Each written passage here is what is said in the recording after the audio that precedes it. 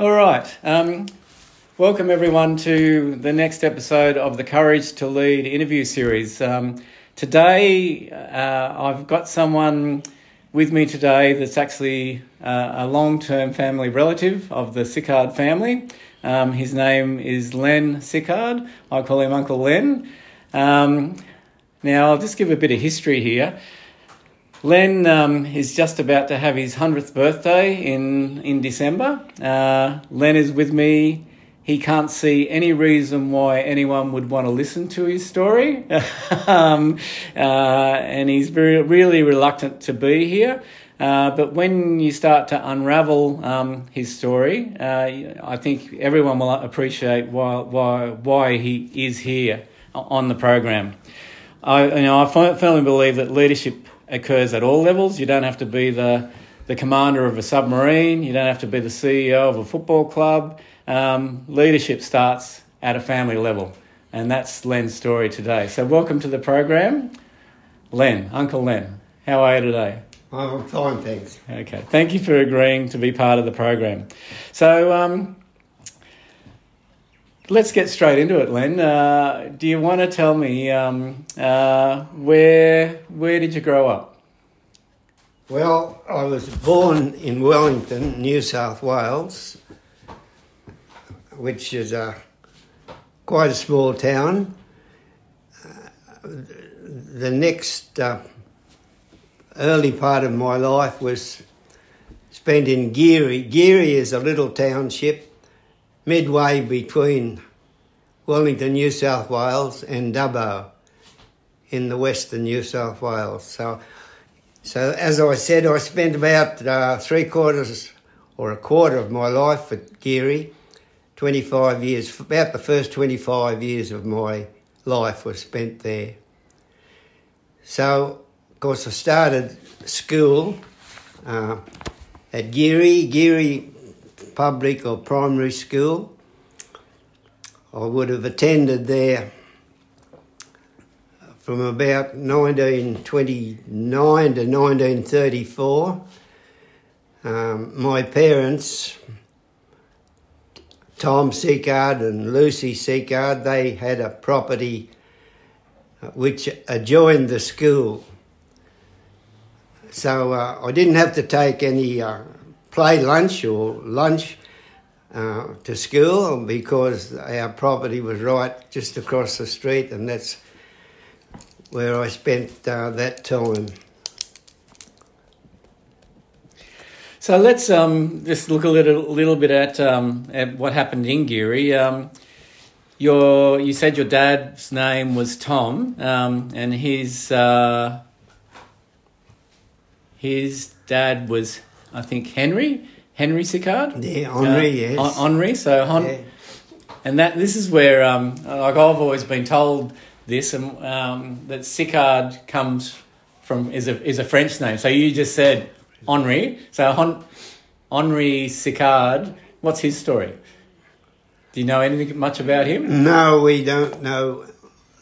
I don't know hardly anything about him. He just came out from France, and he was, I know he loved fishing, because he lived at Dripstone, which was near Wellington, New South Wales. And that was his main life, was fishing. Actually, he was drowned in the Macquarie River, and they never knew sort of where he ended up. And eventually they found down near Warren in the river, they found the remains of a belt made out of possum skin or something. And they said, well, that's where Henri finished up, was in the Macquarie River down near Warren. And I don't know much about him other than that he was a keen fisherman, lived in the vicinity of what is now Dripstone. Yeah, okay. That's all I know about him. It's interesting because the Sicard name, if you go to somewhere like Canada, de Sicard's like Smith. From what my dad told me, so you've kind of put your. I'm glad just from our family's point of view, like I never knew the history about Henri Sicard. So thank you for that. But your dad, Tom, didn't he run, I think, the butcher shop in Geary? Yeah, my dad, Tom, he and his brother Sylvester, they worked in the butcher shop. They owned the butcher shop and worked there. My dad, Tom, he did most of the book work. He used to spend a lot of time because nobody ever paid any money for anything. Pop used to write it down, what the people bought, a pound of sausages, a loaf of bread, and then at the end of the month you'd have to make out a bill for everybody, showed what they bought and what they paid for, and sometimes he got paid and mostly they didn't get paid for the stuff. Yeah. So Sil, he used to do the outside part mainly, like getting the cat. They had their own slaughter yard, and Sylvester used to have to sort of arrange buying the cattle, and then the slaughtering. They used to had their own slaughter yard, and they'd kill their own beasts and then cart it down to the butcher shop and store it overnight. And then next day they'd put it in the cool room. Yeah, so Pop used to run a cutting cart, they called it. It loaded up with bread, and he'd go down to the shop early hours of the morning, perhaps about 4 o'clock, and start loading all the meat and that in the back of the truck. Yeah. And then he'd visit several properties around a little village called Maryvale, and probably go to 25 different properties. This is all on a horse and cart? No, I think originally it may have been in a horse and cart, but I don't remember that. What I remember is in a vehicle, an old Chev truck. I think. Yeah.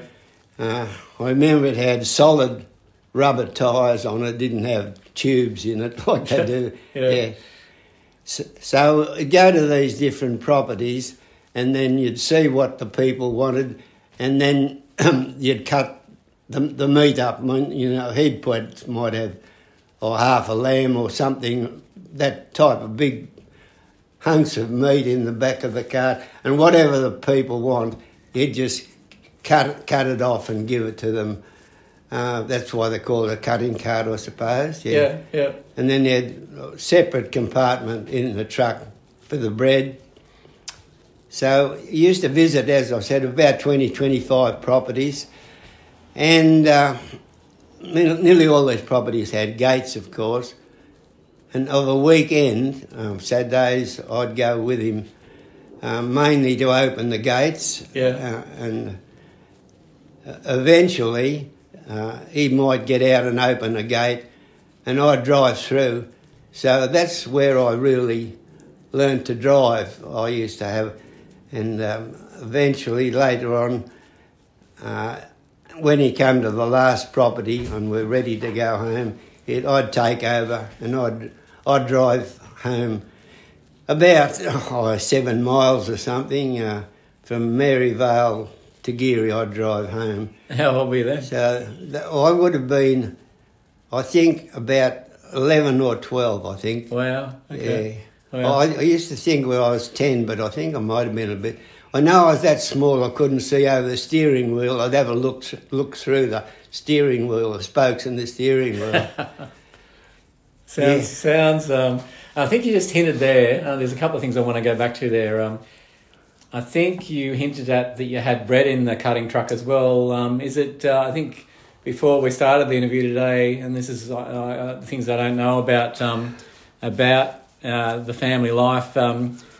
You said that your dad ran a butcher shop and a bakery shop. Yes. Okay, so it was the bakery shop. Yeah, the bakery shop was on the same property. There were two separate shops, the butcher shop and the baker shop. and they employed a chap by the name of Jim Paxton, so he used to make the bread. The bread was very good. It's sort of used to all be handmade. You have to knead the dough with your hands, no machines, that sort of thing. And so Jimmy Paxton was the baker. So they made their own bread, and it was very, very, very good bread. People used to come at the weekend. People had come from Dubbo, Wellington, just to get used to every Sunday afternoon you'd put out a big batch of bread. It smelled so beautiful, and as I say, people used to come 18 miles just to get a fresh loaf of bread on Sunday afternoon. And like nowadays, that trip can take only about 20 minutes. But in those days, that trip would have taken how long? Oh, well over half an hour. Yeah, well over half an hour. Yeah. Okay. Do you want to talk about, because you said your dad would go and get the meat from the slaughtering yard, and the slaughtering yard wasn't near the butcher shop.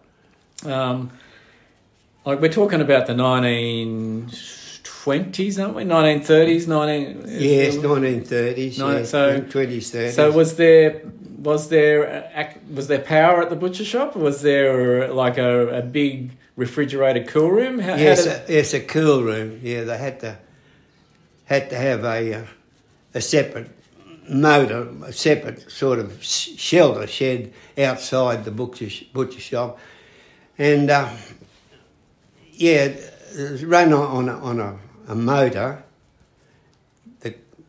that cooled the cool room. Okay, all right. And the cutting truck, did it have a fridge on it? No, no. Okay. No, on the cutting cart when you go around Maryvale and that, they'd have to break a branch off a gum tree or some eucalyptus tree, and I'd stand there with the branch and keep the flies away. You know,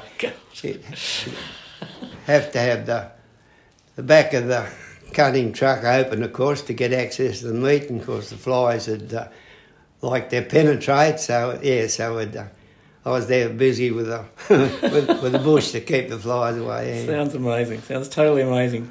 So you said you lived close to the school. So just referring back to the slaughtering. Yep. Jack Clothier, which one of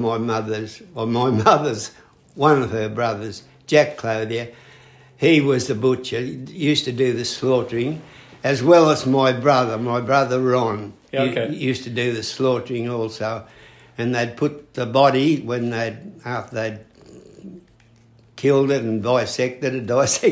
They'd put it in the back of a horse and wagon, and put a sheet over it, and take it from the slaughter yard down to the butcher shop. Was about 2 mile. That's what they did about twice a week. They used to. Wow. And ultimately, how I know about that butcher shop was my dad ended up owning that butcher shop with him and his dad, Harry. That's right. Owned the butcher shop for a while. That's right, Harry and Ron, yes. Yeah. Took over the butcher shop. And anyone, I don't think it's open anymore, but that butcher shop's still there, and it used to turn into an antique store for a while, but I don't think it's operating at all anymore, is it? Or I don't think think it's operating anymore. Yeah, no. It used to be the best antique store for hundreds of kilometres around. All right, so let's. Your family's been very kind to just give me some little prompts here for you. I believe early in the piece, you actually went to the same school as your future wife. Is that right? Yeah, going right back before that, my darling mother Lucy, she attended the Geary School also. She would have been there in the late 1890s. My darling mother would have attended the Geary Primary School, and of course Ron and Joy and we all attended the same school. Yeah, so tell me about, I distinctly remember when I first laid eyes on my future wife.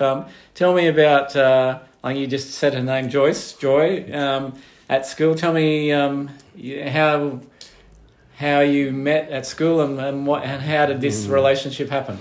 Well, Joycey Reynolds was a girl who attended the Geary Primary School the same time as I did. Oh, she was a couple of years younger than I. I met her when we went to primary school. That's where we first met. And then after that, when we finished at the primary school, about 1929 to 1934, we started to go to school at Dubbo then, so we attended the Dubbo High School, and I got to meet her every day. We used to both hop on the train at Geary and we'd go to Dubbo every day on the train, and so I used to see her every day, and that's where we met in our early teens. So I was keeping company with Joycey from very early age till right up to when we became very serious with our friendship, and we remained friends all the way through, right till we became husband and wife sort of thing. Yeah, okay. So I know there's a story there, so I'll kind of take you back to that a little bit. So you go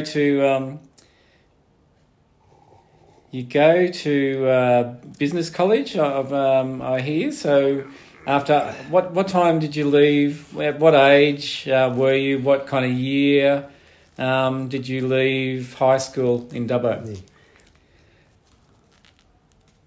Well, we started to go to high school in Dubbo, or I did anyway, in 1935. Yeah. Attended high school from 35 to 1939. I got as far as fourth year, and then decided I used to go to the coast every year with Uncle, and he said, "Why don't you?" Used to go fishing up the north coast every year. Yeah. He said, "Why don't you, get a job on the railway?" Because I didn't know what I wanted to do. So he said, "Why don't you, learn shorthand typing or something?" So that's what I did. I left the high school in about 1939 and started the business college in Dubbo to learn shorthand and typing and bookkeeping. I didn't continue with the bookkeeping, but I kept on with the shorthand typing. And then when I became proficient, or thought I did, in shorthand typing, I applied for a job on the railway, and I got a job on the railway in the resident engineer's office as a junior clerk in 1940. That's when I started work on the railway. So that's about the end of that. Where was that at? Where was your junior clerk? The Dubbo, got a job on in the railway at Dubbo as I said, the resident engineer's office, junior clerk. Okay. And is that did something start happening around that time with Joyce again? Nothing. I was just going steadily with Joyce. She used to work on the telephone exchange at Geary, and I used to, when she's at work, I used to ring her up, and our phone out at home used to be on the wall. I'll be standing there for hours just with her holding the receiver in my ear and waiting for her to become vacant between calls. She'd have to put calls through. And so when she'd finished sort of work of an evening, I'd perhaps go and meet her and we'd walk home together. She used to live on the other side of the hill at Geary. We're on one side of the hill and she lived on the other.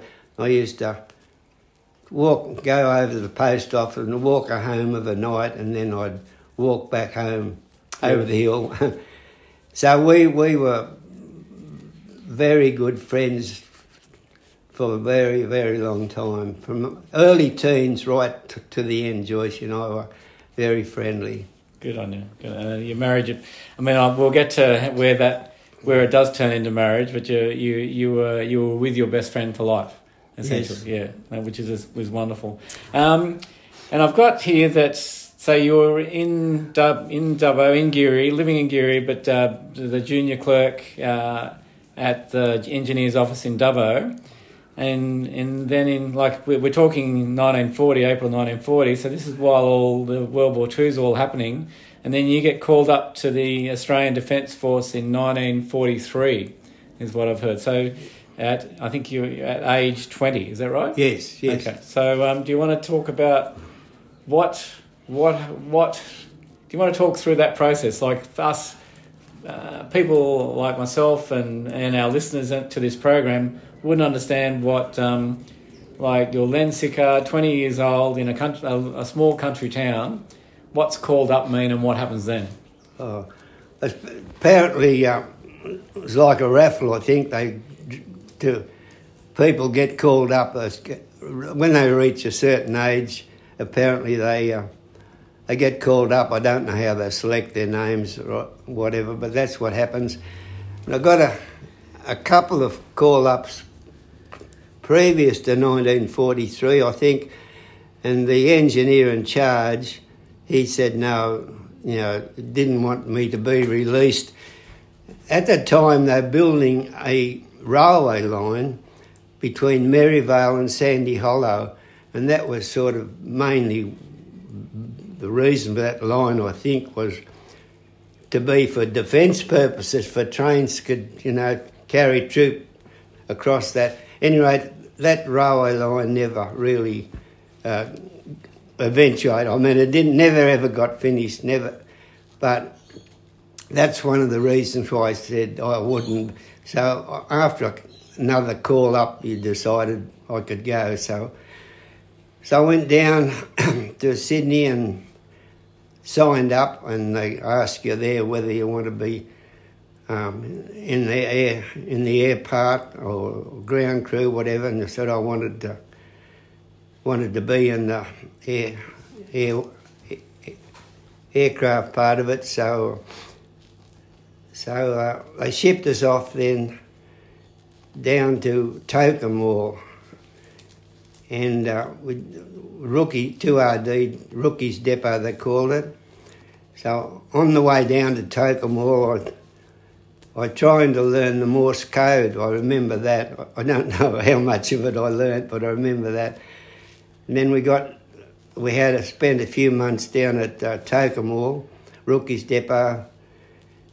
Then we came back to Bradfield Park, and that was embarkation. Did a bit more training there. And what's that? What's the embarkation you call it? What kind of training are you doing then? What?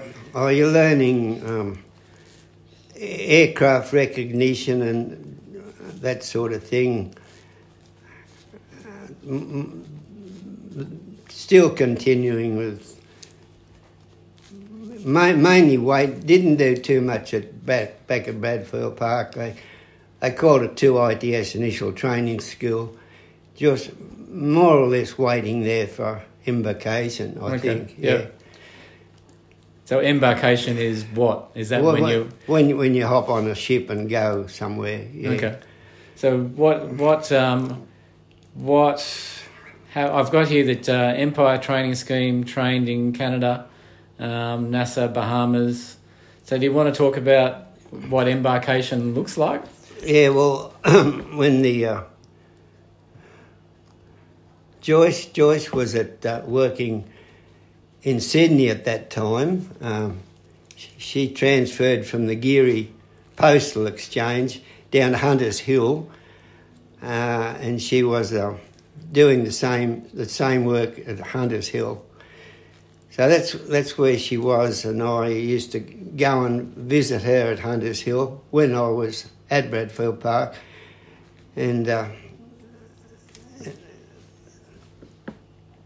so we, in about March or so, in 1943, we got on a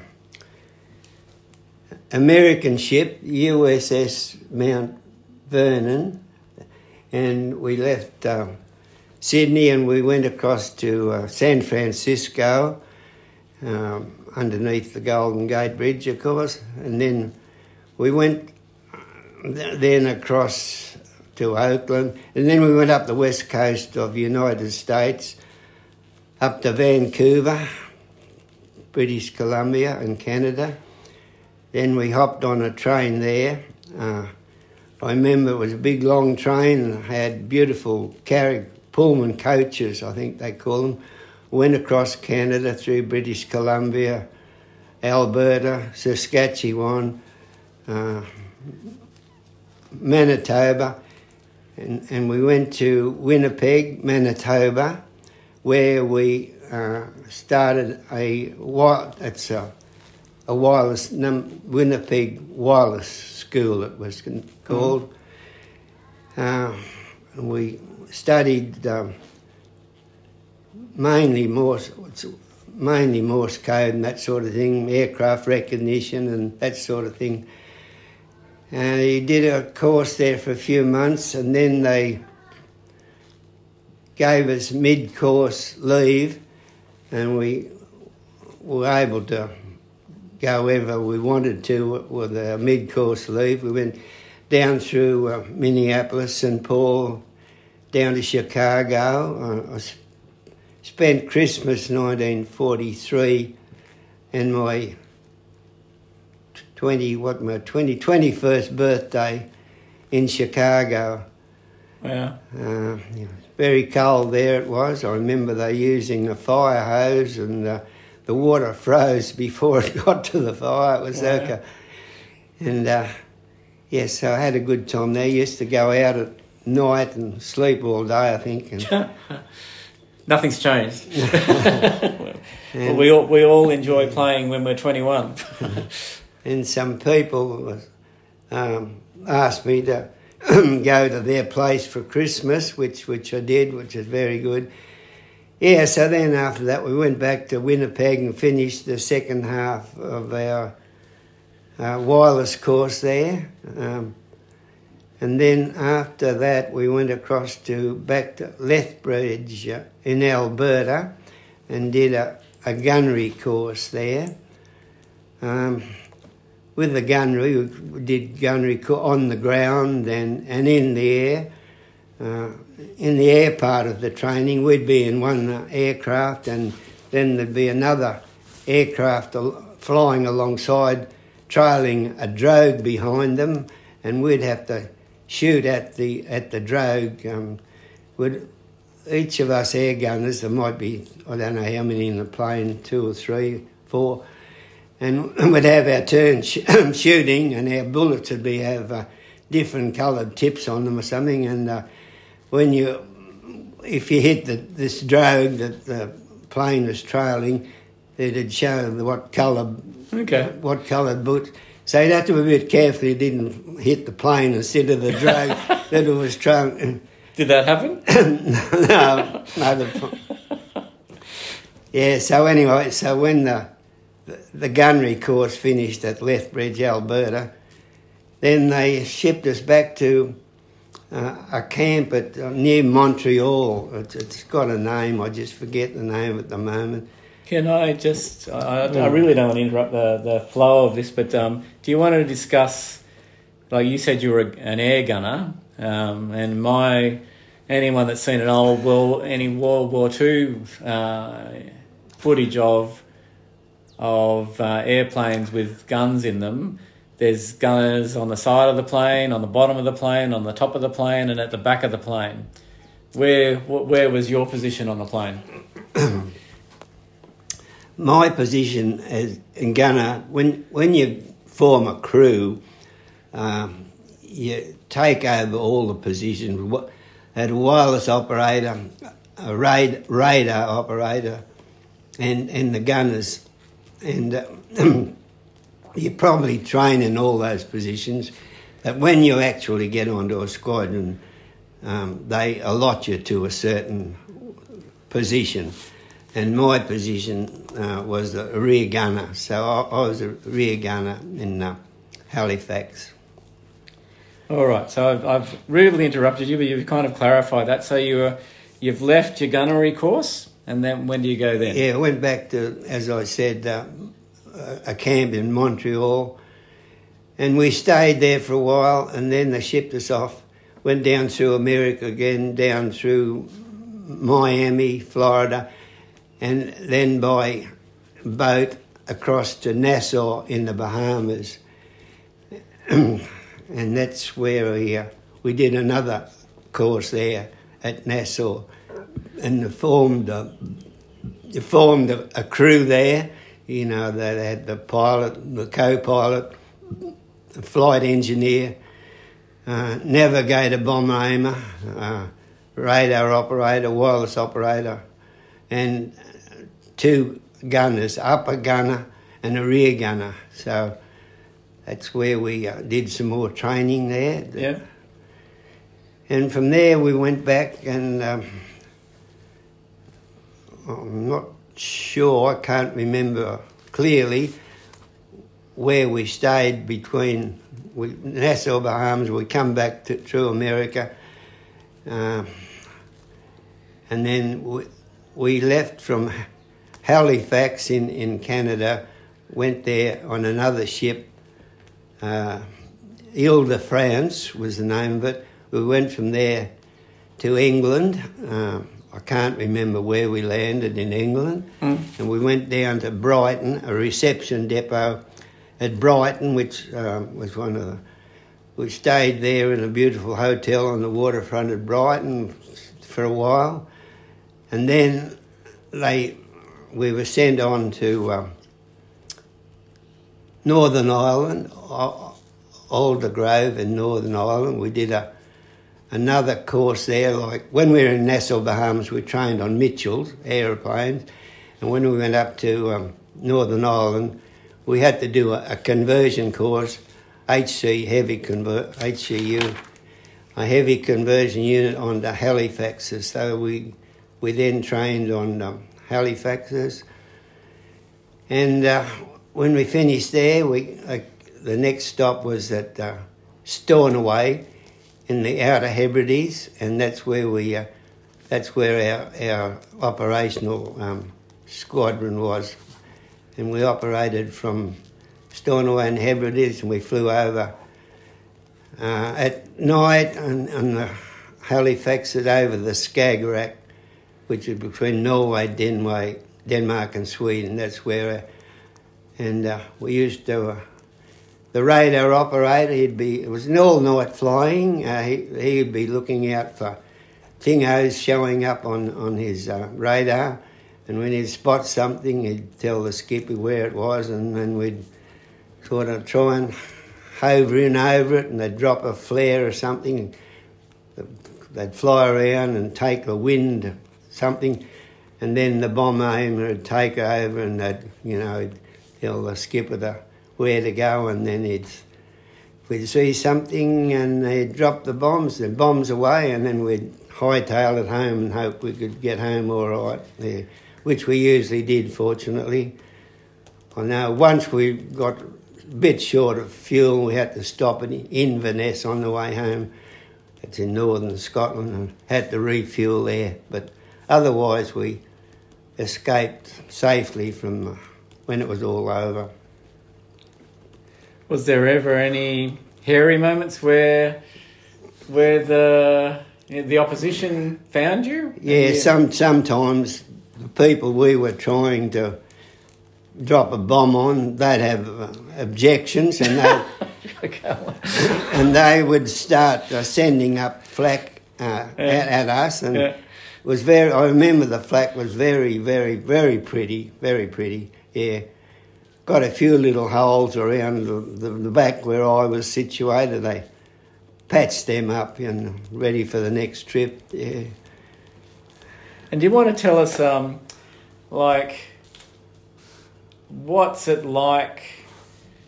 like you said how cold it was in America, but like you said Norway, your area of operation was Halifax or Skag, what was it? Skagerrak. Yeah. Skagerrak, between Norway, Denmark and Sweden, and you're flying at night, all night. I couldn't imagine it was very warm. No. So what's Len Sicard at 21, 22? What's he wearing up there, and how do you survive in that environment for all night? Because and if you can describe, are you lying down as a rear gunner, or are you sitting up? Or what's it look like? No, when you're in the rear gunner, you're sitting up, and it's not a very big space. I mean, if you're supposed to take a parachute with you and that sort of thing, but there was not room to stick a parachute on your back. It's too confined space. If anything happened, you had to get out and get your parachute and put it on. I don't know how you do that. But anyway, unfortunately, yeah. But it was very cold. Of course, you used to wear a cap sort of thing with, I think it's that, earmuffs on, things on. A very sheepskin jacket, yeah. Pants, my pants were nothing special, I don't think, but used a big Ugg boot type of thing, nearly come up to your knee. These things are all sheepskin, lined with sheepskin, whatever. So, that's... The sheepskin was kept you nice, and the jackets and your long boots were mainly what kept you warm. Okay, so do you want to talk us through, like any of, like myself and any of the listeners just can't imagine what this is like. This time of your life. So a normal day. Let's break it down. What's a normal day? What time does it start and what time does it finish when you're doing a mission over Skagerrak?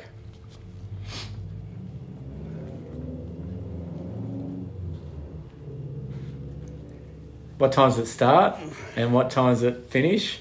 How do you prepare yourself for that, and then how soon do you go back again?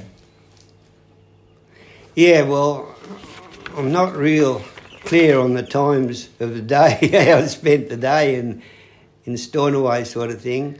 To get ready, I think you'd have to go down to make sure you had a good meal, I suppose. So you have to go down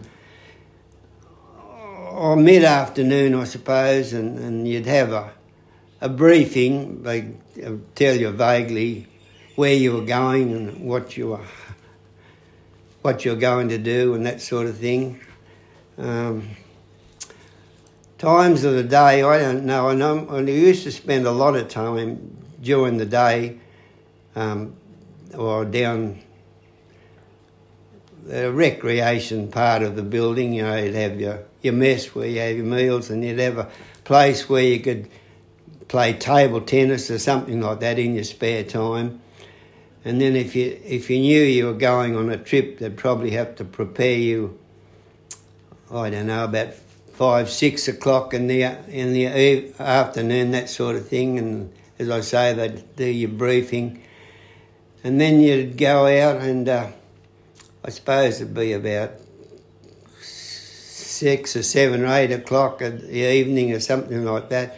You'd go and you'd board the aircraft, and then you'd be out for up to about 8 or 10 hours you'd be out, and when you come back you'd get debriefed, and then you'd go and then you'd go back to your hut, and you'd have a rest then, and I suppose you'd rest then till you felt you had to get up, and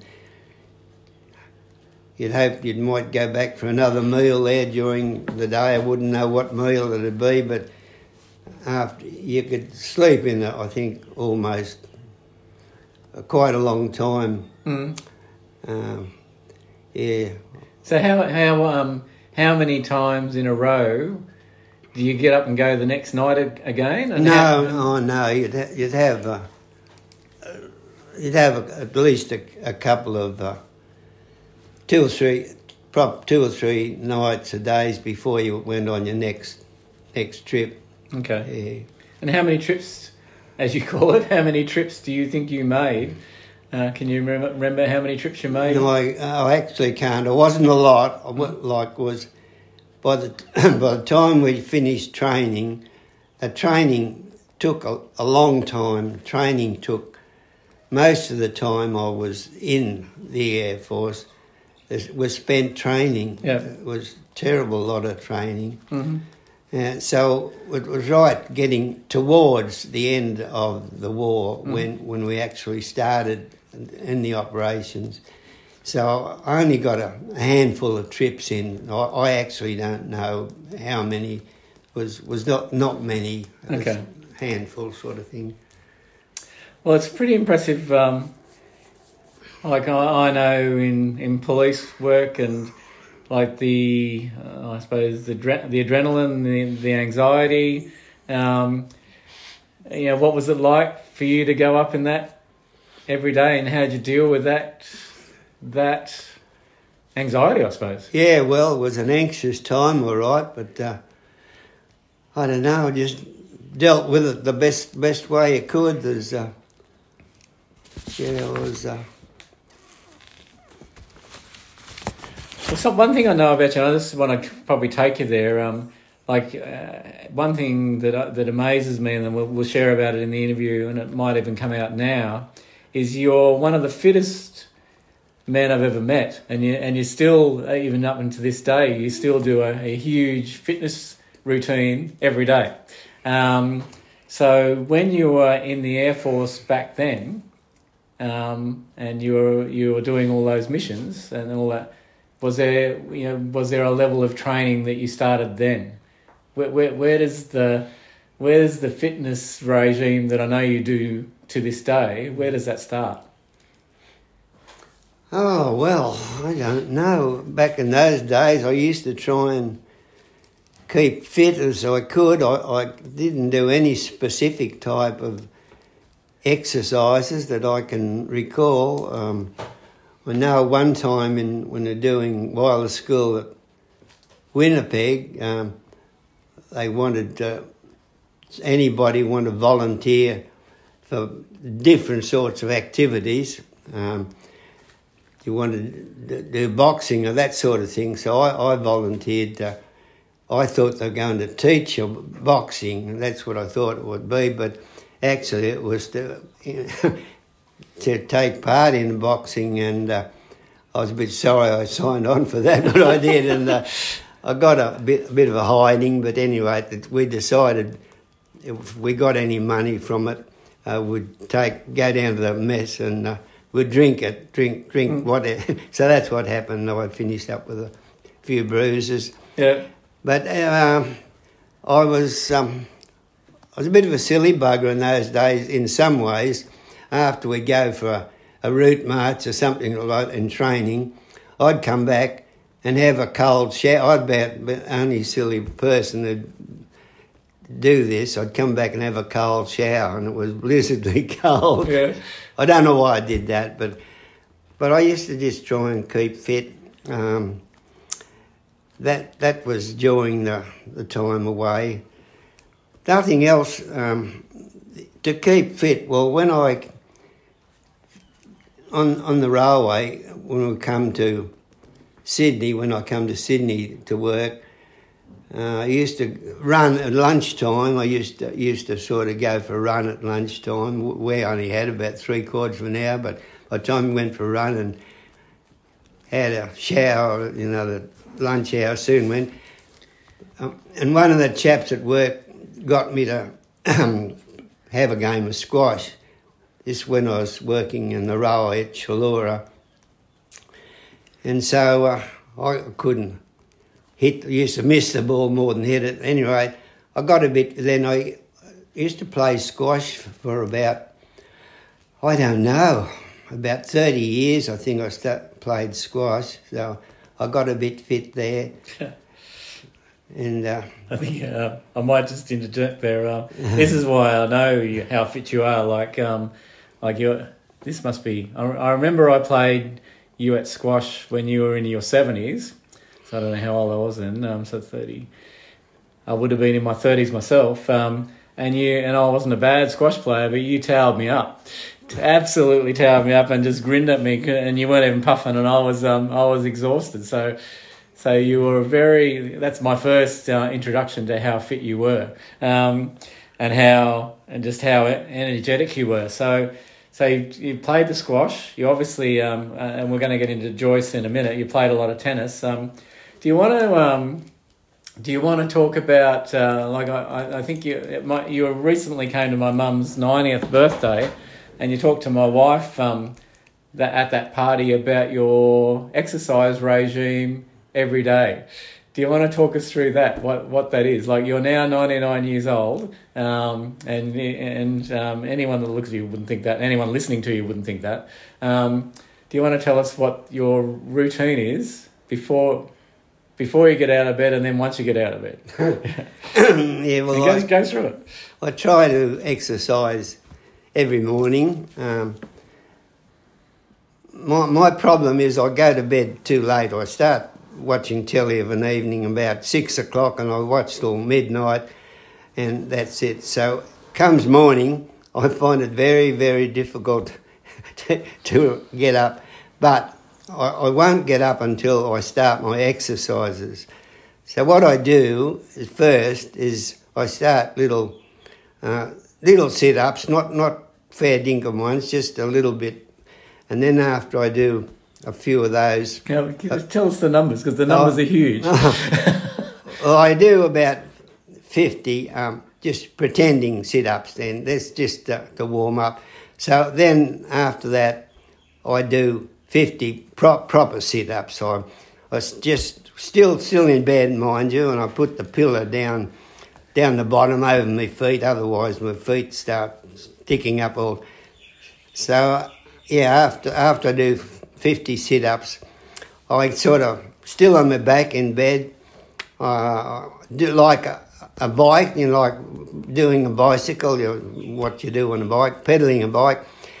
I don't know what I do between those, no specific number, only between 200 or 300 of those bicycle actions.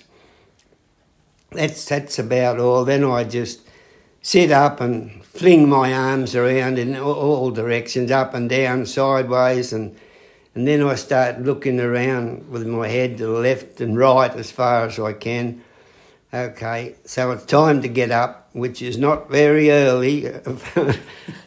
my life time in bed is, I think I spend as much time in bed as I do out of bed. So then I hop up and I do about 50 pretending push-ups just on my knees. So after that I do a bit what you call planking, and I sort of plank for, count up to about 100 slowly, plank. And then I start my push-ups. The number varies. I start off, I do about 25 to start with, and then I do another, say, 10, I get up to about 40, and then I say, I'll do another. So I finish up doing about 50 push-ups, just not all at once. And that's my regular exercise. I try to do that every morning. Sometimes I don't feel much like doing it, but that's why I sleep in so late, because I'm tired from being up so late the previous night, and I won't let myself get up till I do exercise. If I could get up easy about some ungodly hour, perhaps like I did this morning, about 8 o'clock, it's out of my time zone getting up at that time. So that's my exercise. And then I sort of try and play bowls 3 days a week, and I'm always weeding. I'm up the backyard weeding. That's about my life. Playing bowls and weeding, that's about it. So let's clarify, you're still playing bowls 3 times a week at 99 years of age. Yeah, 3 bowls, yeah. Play pennant bowls, and they make me skipper. In a bowling team, you have lead, second, third, and skipper. And for some reason or other, they put me skipper all the time. I don't take a rope when I skip, but You're a wonderful guy, Len. Absolutely wonderful. Thank you for kind of sharing that. And I'm sure I'm gobsmacked. I don't get out of bed and do 50 push-ups in the morning before I get going. So it's a lesson to all of us about how to stay mobile, how to stay healthy, and how to stay to live your life to the fullest. So thank you so much for sharing that. So let's just go back to your story around Joyce. So okay. So Joyce is the lady that you end up married, but there's a great story behind Joyce. So I'll let you tell it. But something along the lines of who proposes to who first, and how does it all go? Tell us the story, Len. It's a great story. After the war, when we're coming back and resumed, I resumed work back as a relief clerk at the Dubbo Railway. I operated between Dubbo, Parkes and Bathurst as a relief clerk. When I finished at Parkes of a weekend, I'd go down on the train to Orange, and I'd hop off there, and I'd find a railway carriage somewhere in the Orange railway yard, and I'd spend the night there waiting for the Western Mail to come through in the early hours of Saturday morning, and I'd hope I could hop on that train at Orange and travel back to Geary, and I'd spend the weekend in Geary. And on the Monday morning, I'd hop on the train to Geary and go to Dubbo, Narromine, and across to Parkes if I was relieving at Parkes at the time. And then that happened. So at this time, I was working in Dubbo, Parkes and Bathurst, and Joycey had moved to Sydney. That's my future wife, Joycey. She was moved to Sydney before I went away overseas. Before I went away in 1943, Joycey had moved to Sydney. She was working on the telephone exchange at Hunters Hill, and that's where she was. So I was in Dubbo and she was in Hunters Hill. So we didn't see each other very, very often, but I used to go down occasionally to Sydney and I'd visit her. And one of these occasions, she said, could we get married, whatever. And, whatever. So I said, I said, I've got no money, I've got nowhere to live, and I said, I can't see any future in us getting married at this time. So I said, sorry, no can do.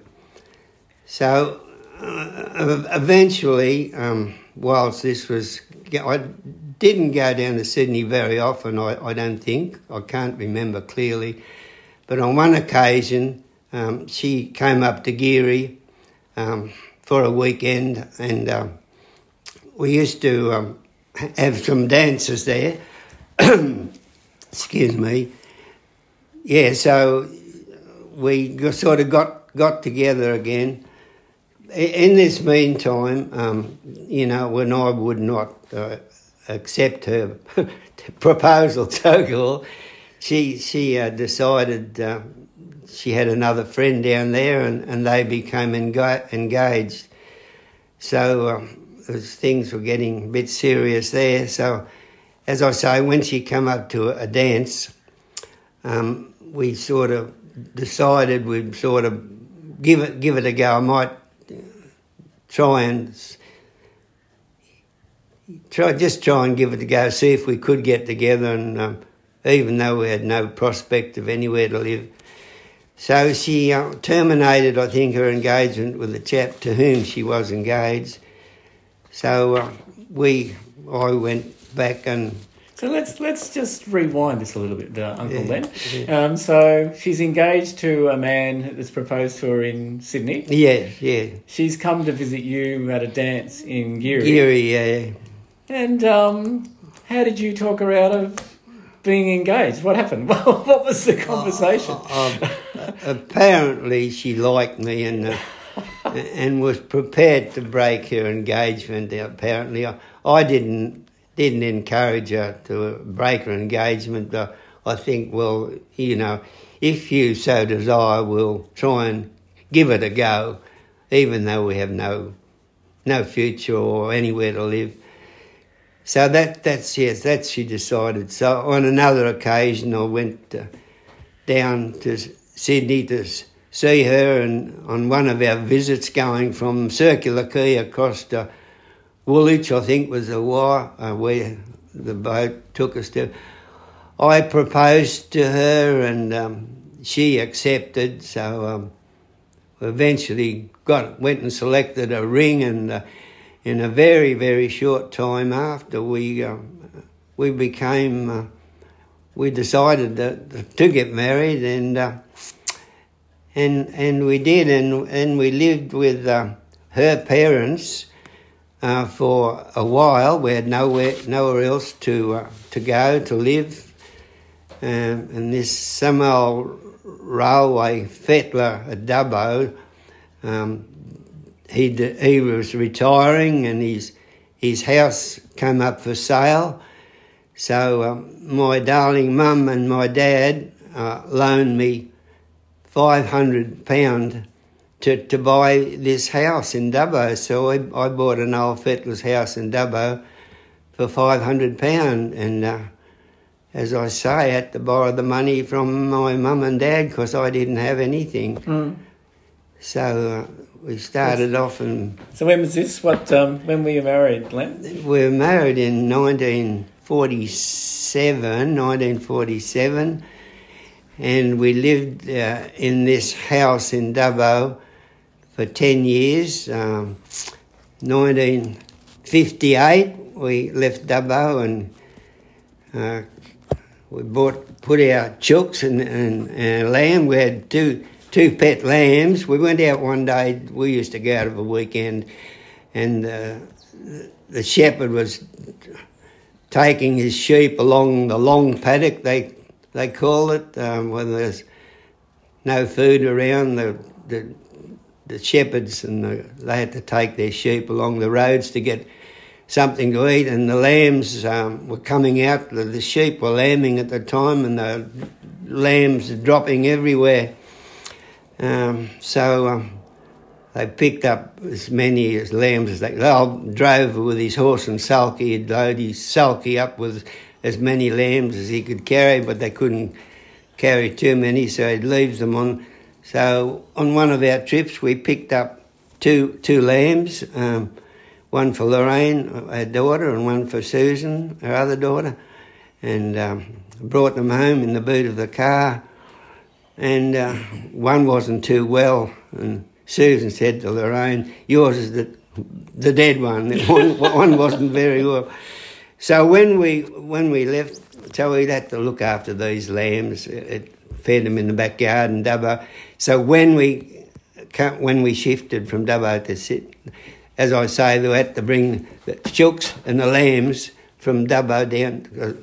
The family, like Joyce and the girls, they stayed in Geary while I come down to Sydney in January 1958, I think.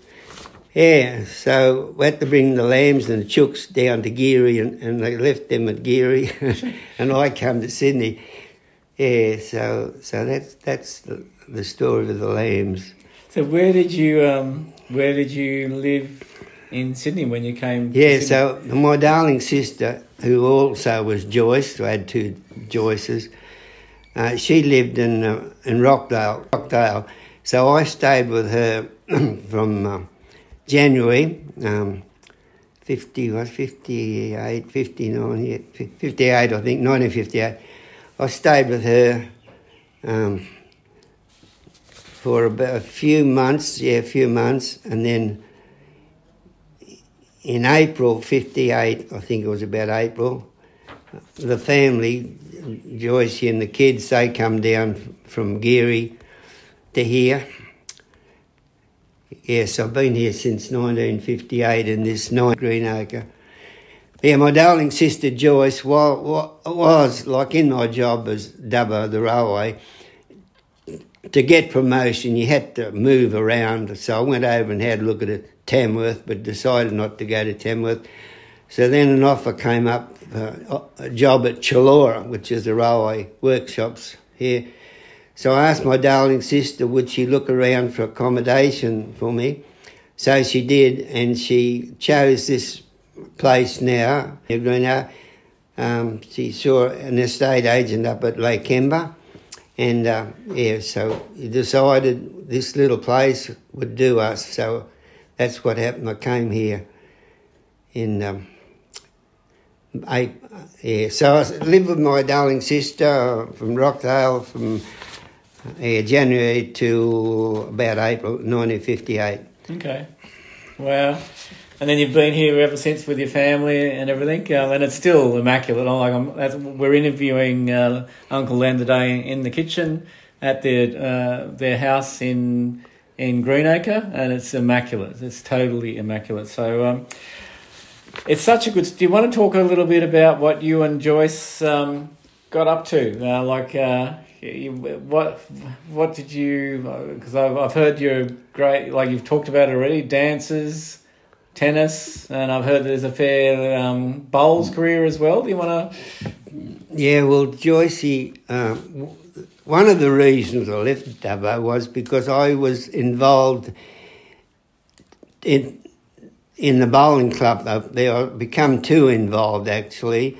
The bowling club was formed in about 1952. It started off as nothing. They had nothing, had to build their own bowling green. They didn't have a clubhouse. I brought an old railway siding in from some railway station that was not used anymore. So that was the first clubhouse, and some old gentleman donated a poker machine, I think, 2 poker machines, a 6-penny one and a shilling poker machine. That's the only source of income they had at the bowling club. So I started bowling there after we sort of constructed our own bowling club. 1952, and I did pretty well there. I think I won the singles the first year, and they had about 4 events. I did pretty well. So previous that, when I come to Sydney, I gave bowls away altogether for 14 years, from 1958 to 1966, to the early 70s. And then in early 1972, I rejoined bowls with the Bankstown RSL in about early 70s, and then I transferred to the bowling club at Greenacre in the mid-70s, 1975, something like that. Right, and I was becoming involved in bowls again, so Joyce, my darling wife, decided she'd better take up bowls also. So she did. She became a bowler with another friend, and that friend we become friends, and we used to travel around together, and we used to go on trips. Or went to New Zealand, Tasmania, around Australia, almost around Australia. We never did over the northwest corner, Kimberley's, never did that. We did all the rest. Yeah, so Joyce took up bowls, and as I said, and become very friendly with about 6 couples who we travelled around with for years. What happened then? In Dubbo, Joyce we played tennis together. We played at the Dubbo Rower Institute Tennis Club. We won the mixed doubles there together one year. That was our tennis, and then she when she joined bowls at Greenacre. You can't beat them, join them, sort of thing. Yeah. So she became quite a good bowler. She's got a cabinet here full of trophies and that sort of thing. She become quite a good bowler. So we had fun together playing tennis and bowls, and Lovely. So how long were you married to Joyce? We were married to Joycey. We would have been, when she passed away, very near 65 years. I guess about from 1947 till 10 years ago. What was that? 1912. Yeah. I think I'll have to work that out. 2012. I think all right. That's 65 years. I think it is. Yeah. It is. Well, how does I think, without trying to cause any, I don't know, grief or anything, how have you, like all of us have to come to a time, and we don't want to come to that time where we lose our most precious partner. How have you made life kind of livable, I suppose, and because you're still like anyone that knows you, you're still thriving. How have you done that? What piece of advice would you give us young'uns on how to deal with grief, I suppose? How have you done it? Well, it's hard for a while to get over the grieving, or I don't think you ever get over it, but you just have to try and remember the good times you had, and I don't know how you do it. You just do the best you can. It's difficult. You say, how long does it take you to get over that sort of thing? It's, you never really get over it, but you cope with it. And yeah. I don't know how, but you just think, as I say, think of the good times you had and try and remember all the good times you had there. I've got some notes here that your daughter Lorraine has prepared for me, and it's one of them is a good role. You're like a massive role model for our family. So you've touched on it briefly with the Lambs. You've got two daughters, Lorraine and Susan. What kind of family? What's the extended family from them, and what's that mean to you? And what do you mean to them? Yeah, well, I've always tried to help my girls when they were going to school and that sort of thing. I tried to help them with their homework, and till I got to a certain stage, they got beyond me. I couldn't help them anymore. That happens to all of us. I tried to teach them the right thing, to be honest and that sort of thing, and do the best they could, and yeah. So how many grandkids have you got?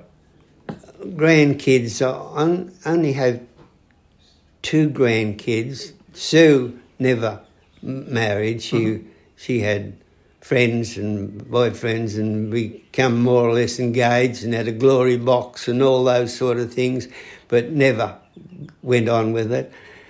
Lorraine married, of course, Malcolm Dowse, and they had 2 children, Jody and Stephen. So I have two grandchildren.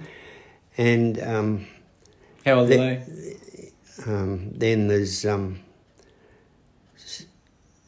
Jody had two girls. Yeah. Brianna, who was very soon be 21, soon. Wow. And Nikki, who was, I think she's a couple of years younger, 19, I think. Yeah. Two grandchildren from Lorraine. And Stephen, he has 3 children. He has a girl, Kez for short. She's, I think she's 20. She's just got a licence, L plate for her car, so she must be about 16. Mm-hmm. And then there's Luke. I think he's 14 or 13 or 14. And then there's Abby. She's a couple of years younger. I'm not quite sure. She's about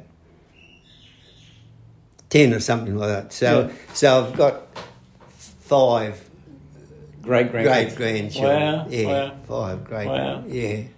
And one of the things I love, and this is why I was so keen to do this interview with you. Every person I've interviewed on the Courage to Lead interview series talks so affectionately about the impact a elder person in their family had on them, like their grandfather normally.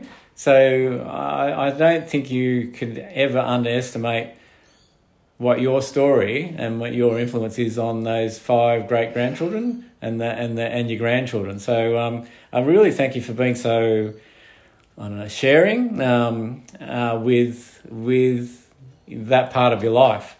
So we're almost there to the end of this interview, and it's been. I could go on for another hour at least, but I'm conscious of time a little bit. I've got in here in the notes that you also ran the City to Surf a number of times. How many times did you run that? Oh, yeah, 3 times, I think. Susie and I used to train quite hard. We'd go out and try and stay out there for an hour and a half or something like that, and go all around the district, try and do a different route. You didn't get tired of the one track.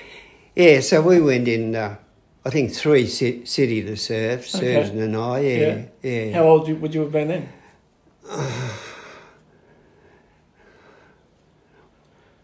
When was an anniversary? 1988, would it be? I don't know. Around that time, though, in the late 80s, 90s then? Yeah. Okay, that's yeah. pretty good. I've done the City to Surf, but I never was dedicated enough to do multiple trainings of an hour and a half. Well, I might do that towards the end, but not all the time. So I can see where your fitness comes from. Let's close the interview with. I just love you're 99 years old, and a lot of the time, people of your generation stop learning, I suppose you could say. So before the interview today, you rang me yesterday and said you already listened to a couple of the podcasts from the Courage to Lead interview series. So it just blew me away and then you quite often ring me on your Apple iPhone and send me photos from your iPhone because you're current with how to do that. But one of the stories that I see in our elders is that they lose tolerance for change and tolerance for people that are different to them. So you live in the heart of Greenacre. Like, I've worked here in Greenacre, and it is probably one of the most multicultural suburbs in Sydney. I think even 15 years ago there was 200 nationalities in Bankstown and in the surrounds. So you're surrounded by a multicultural mix.